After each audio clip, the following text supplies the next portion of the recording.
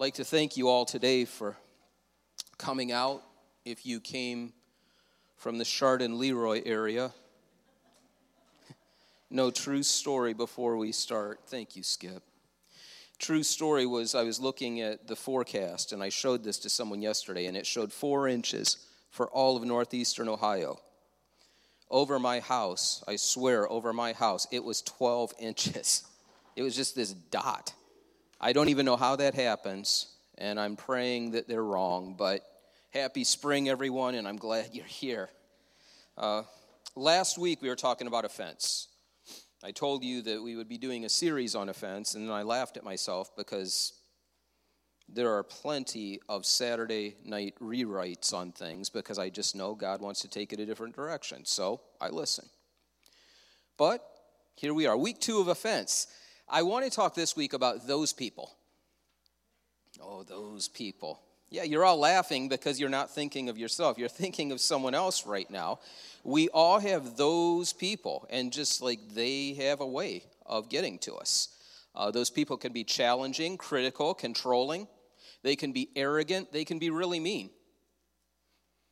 See it when you have family. I was thinking we'll talk more about that. You especially see it when you have family get-togethers. Those people are in families.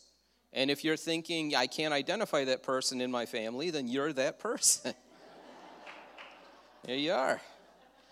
So I would like to do a how-to today. And what's wild, I was looking for graphics. And so the first how-to that I pulled up, it was this slide.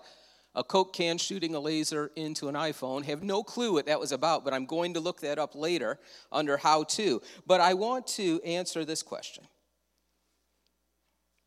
How do we deal with those people in a way that honors who God made them and who God is? As Christians, we're called to love.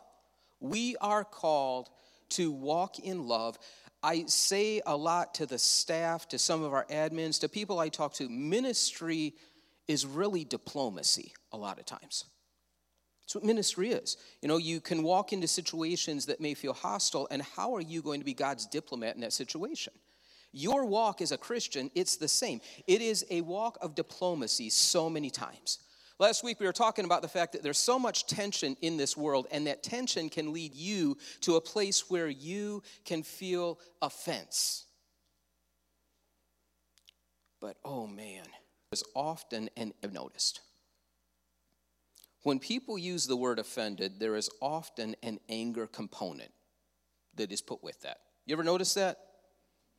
There's this, maybe not a yelling kind of anger, but maybe like that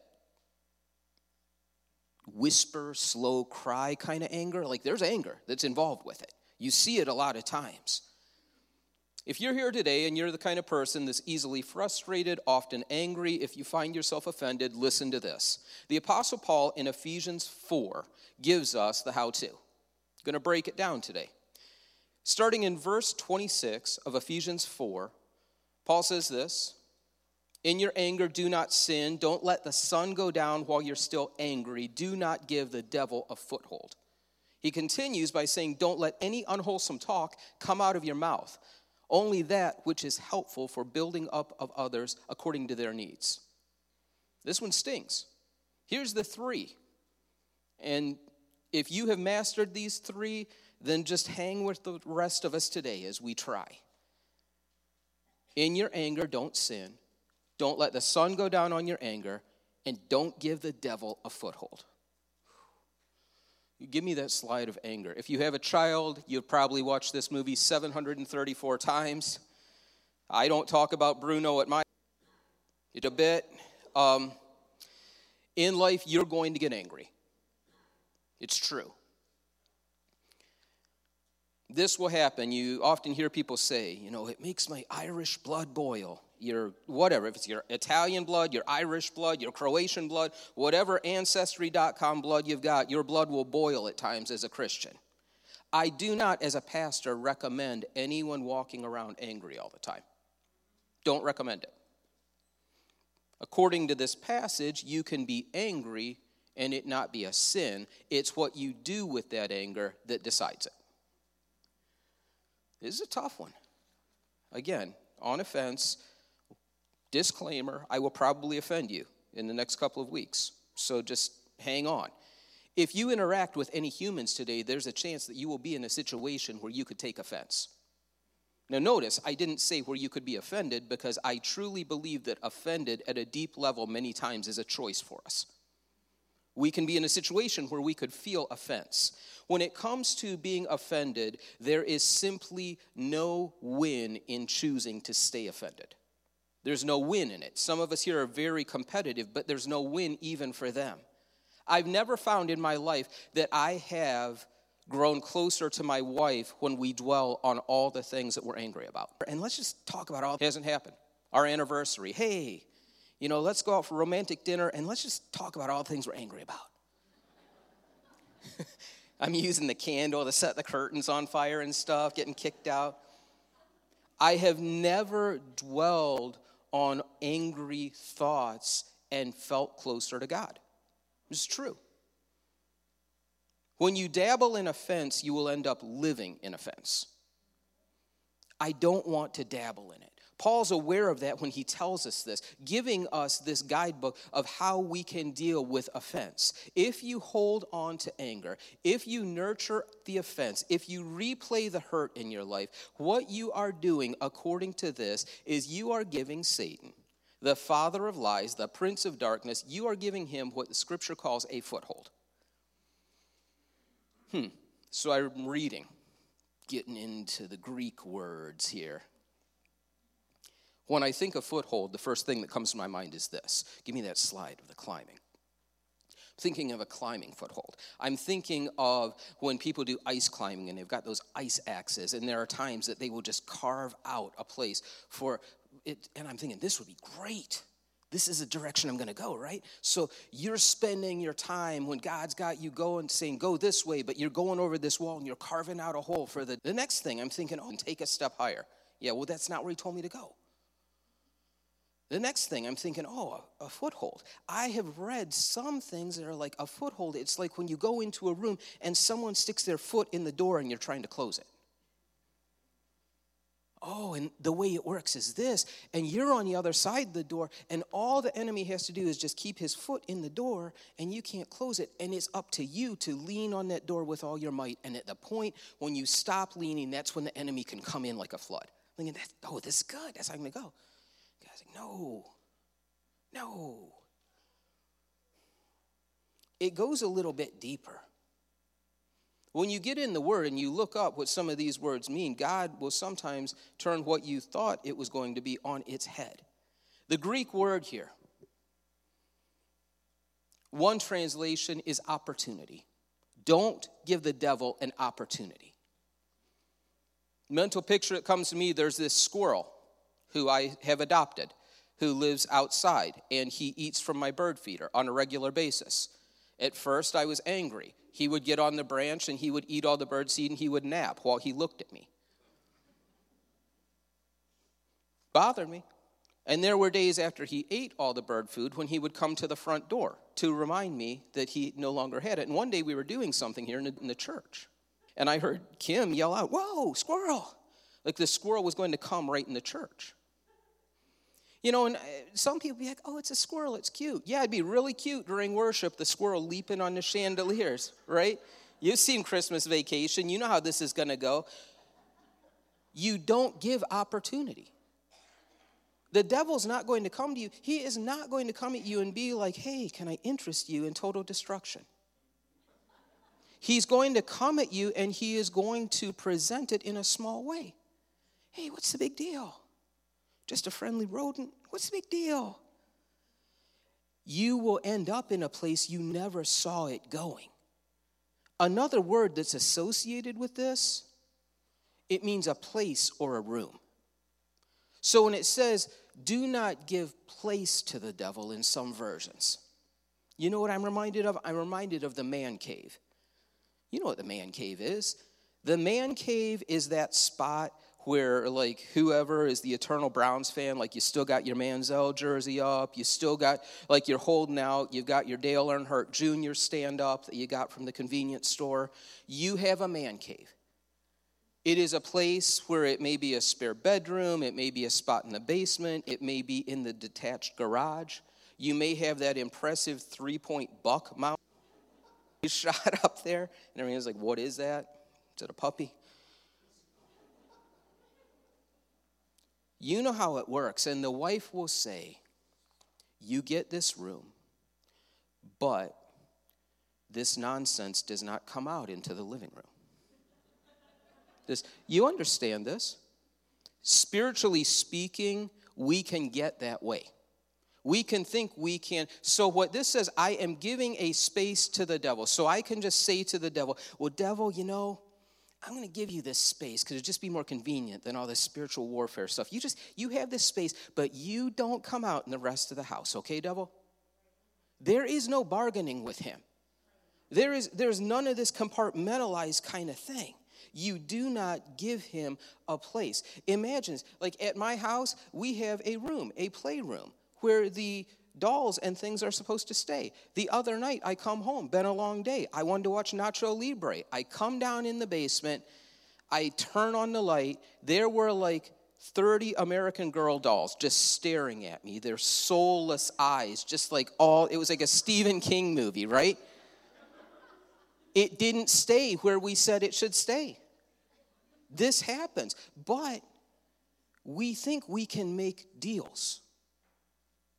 Imagine, you're like, I like this flooring tie. Imagine as a realtor, if people were looking at a house, and you're showing to them, and you're like, I like this floor plan, but we're going to need a space for the devil. Ty, she'd be like, I'm praying for you. I'm putting you on a prayer list at my church. I can hear it right now. But in a literal sense, this is what it says we're doing when we give in to anger. We are going in our home that I don't have enough space already for things I feel like, and we're taking a room and we're clearing it out. And we're saying, devil, this is for you. Have you ever noticed, gentlemen, when your wife's angry when she cleans, you just stay out of her way?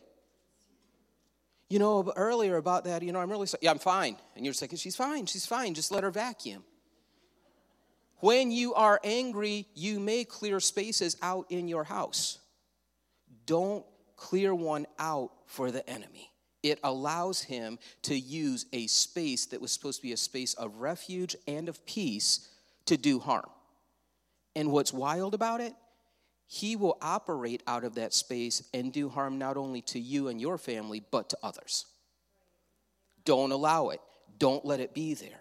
I don't want to give the enemy access to anything that is important to me.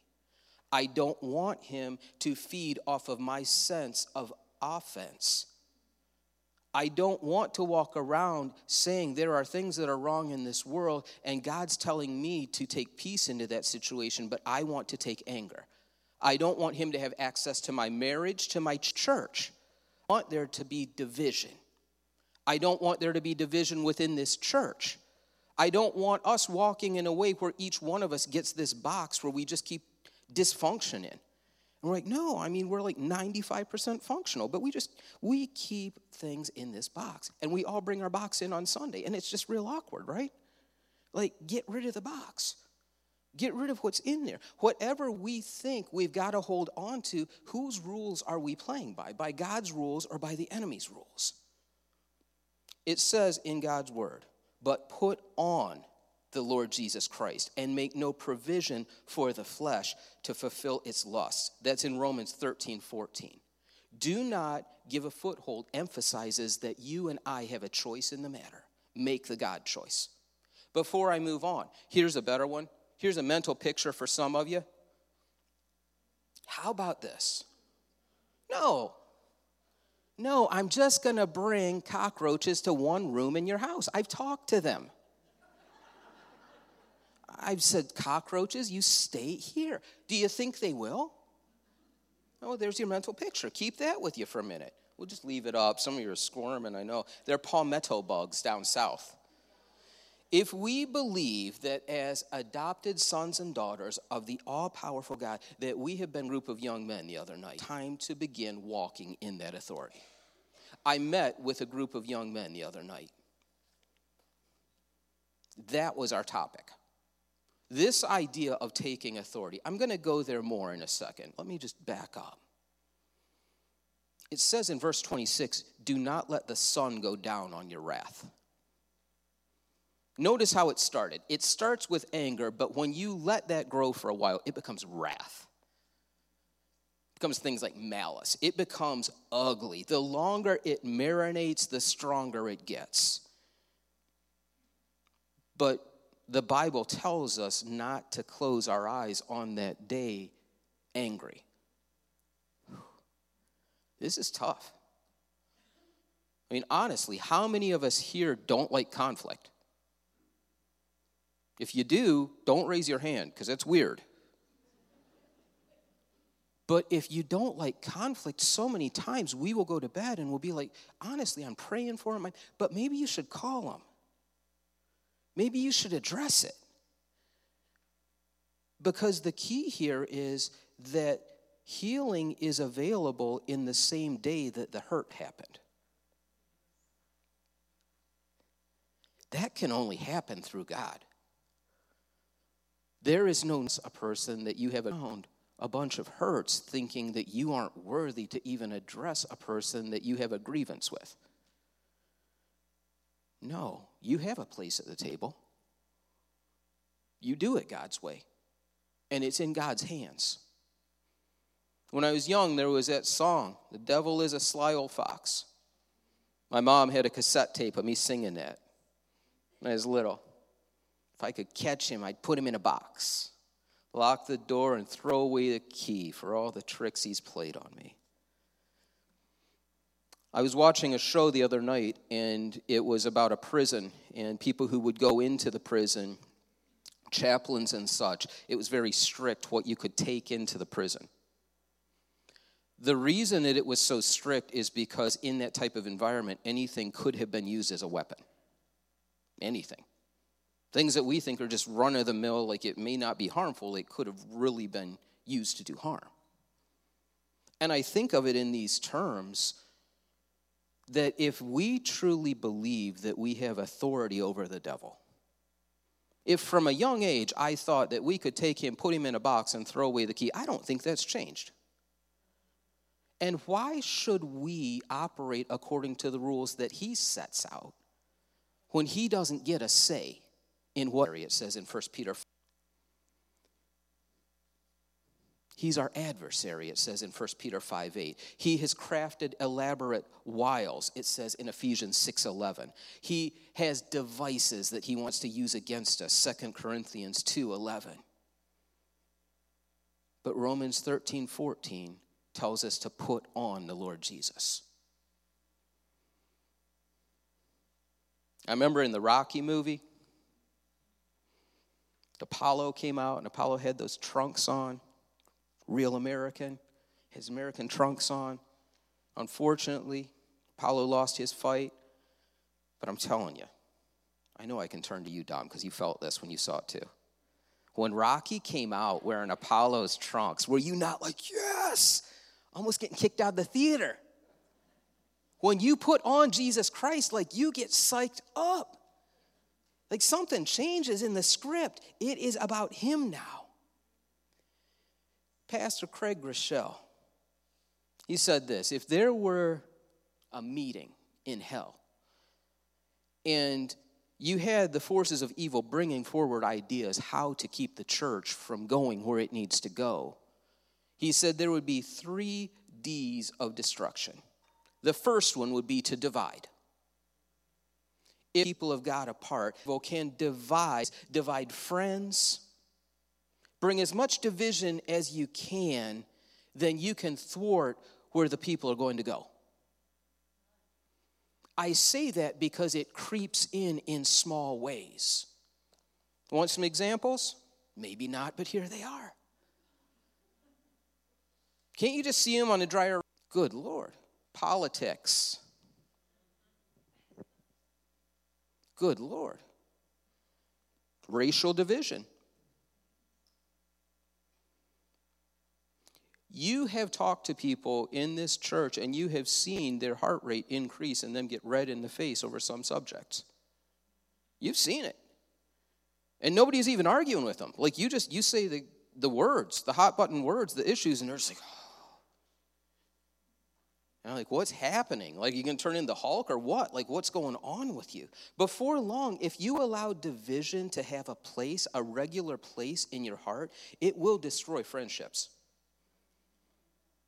It will cause you to say, yeah, at church, I try to go out a different door. I don't talk to them really anymore. It just isn't working. Don't allow division to be the thing that the devil puts before you that dangles like it's a better path. When Christians are united, they're unstoppable. Do you not think the enemy knows that? He wants to divide. United we stand, divided we fall. We don't want to be in a place where we are divided. The second thing is distraction. Distract them from their mission. Get them arguing about anything in culture. Here's one, arguing amongst themselves, get them arguing at the dinner table, anything in culture. Here's one. The enemy would be like, here's the plan. I will distract them into boycotting the business of the week. I'm just being real. There was a time when I was young where I felt like in church I got yelled at for whatever I was drinking that day, like coffee from wherever. We're boycotting there. I'm like, I didn't know. Like, where's that donut from? And I tell them, I'd be scared at a certain point. I'd be like, I don't. Like the boycott thing. I get the idea behind it sometimes, but I think that our anger leads, and it's not a righteous cause. Like, we could be right, but we're so angry that no one sees the righteousness in it. Keep them complaining. I can see them in the board meeting. Netflix. Keep them complaining about Netflix. Distract. And I'm not saying that there aren't things that aren't worthy of us being angry about and doing something about. But when we are just simmering and going from boycott to boycott or thing to thing, where's Jesus? Where is he in that? And then we set ourselves up because we see the love of Jesus hate. And in the end, they don't see the love of Jesus. And I don't want to get to heaven and stand before him and him say, here are 647 situations where I just needed you to show love. Maybe not even open your mouth, just show love. And here is where you blew up thinking you were doing me a favor. Once things get going, can't you just see another evil hand go up in the room and them say, you know what? We really need to utilize social media. We need a good amount of conspiracy theories going around. Be sure to circulate those videos amongst the church. Let's get them comparing their lives to other people in their highly filtered lives. Let's have them thinking that happiness looks like this picture that they took 647 times just to get the right one. Let's distract them from the joy that's in Jesus. Distraction. The third thing, let's get them to discredit their witness. Oh, man. Again, remember that part when I said I may offend you? Don't mean it. I'm speaking at me more than I'm speaking at anyone else. It would be relatively easy to do at times. Critical, judgmental, keep them focused on what they're against. Keep them angry, critical, judgmental. Keep them self-centered. Get people to operate from self-righteousness. Because then they won't try to win souls if we just keep all this mess circulating. No one will listen to someone who's overflowing with anger. Keep them there. Let them think that there are times that it's okay to go off on your kid's teacher. Let them think that it's okay to go off on the subway manager because you definitely said no pickles. Let them go off on the rental car person who's just trying to work that day and can't help that there are no cars in the lot. Let them go off on the barista. I said the pink drink with boba. Get their eyes off Jesus and they will discredit the cause. But see, when the Bible tells us to suit up because of those wiles, the game changes. I'm telling you. If you walked in today, Jamie, if you walked in wearing a full suit of armor today, I guarantee people would be like, you walk different. You'd have to walk different. Are we in situations when we enter the room? And not in a cocky way, but like, whoa, suit of armor. Are we in that place? Just before the Great Commission is given, and I'm going to close, Jesus says this: all authority in heaven and on earth has been given to me. It's time for us to walk in authority. It's time for us to understand the authority that has been entrusted to us. Matthew 18:18 says, assuredly I say to you, whatever you bind on earth will be bound in heaven, and whatever you loose on earth will be loosed in heaven. You are not a passive bystander in this walk. Whoever has tried to convince you of such, they're not right. You are an active participant in the plan of extending God's kingdom here on this earth. You have been commissioned, you have been set forth, you have been deputized.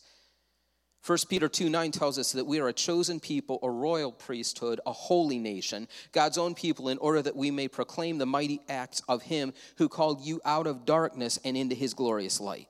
It is take authority time. When we met the other night and we were with the men who were there, we were talking about the fact that as men, it just wouldn't. If someone tried to break in my house, it would not go well. It just wouldn't. I am not down with that. I am not going to allow the enemy to take up residence in my house and have a room. I am not going to allow the things of the past to dictate how much the enemy gets now. It's time as a church, and I say right now, especially as the men of God in the room, to take authority, to walk in authority. Here's something. Guys, do you know what the most attractive thing is? Like she was saying, number one, duck boots. But number two, it is walking in your authority in Jesus. That is the truth. When a woman sees a man walking confidently, oh my gosh. It's like olive oil with Popeye. She's like, my sweetheart. And so in this moment, what I'd ask is that you stand. And what I want to do is this. I would like you, go ahead, you can stand. It's all right. You're good. We need to think of some areas in your life, in your home, that you need to take authority over. Right? Like imagine that. If we took God's word at the will of God, stood that when we speak in authority over things, in the will of God, what happens? And more so when we speak it in agreement in this house. So, which things do you say I cannot abide by anymore? When it comes to what the enemy has thrown at your home. We were talking the other night. I'm just kind of tired of the word anxiety coming up in my home. Understand that I'm not saying that that's not a real thing, please. If you've experienced it, yikes. But what I'm tired of doing is I'm tired of allowing the enemy to hold that over our heads.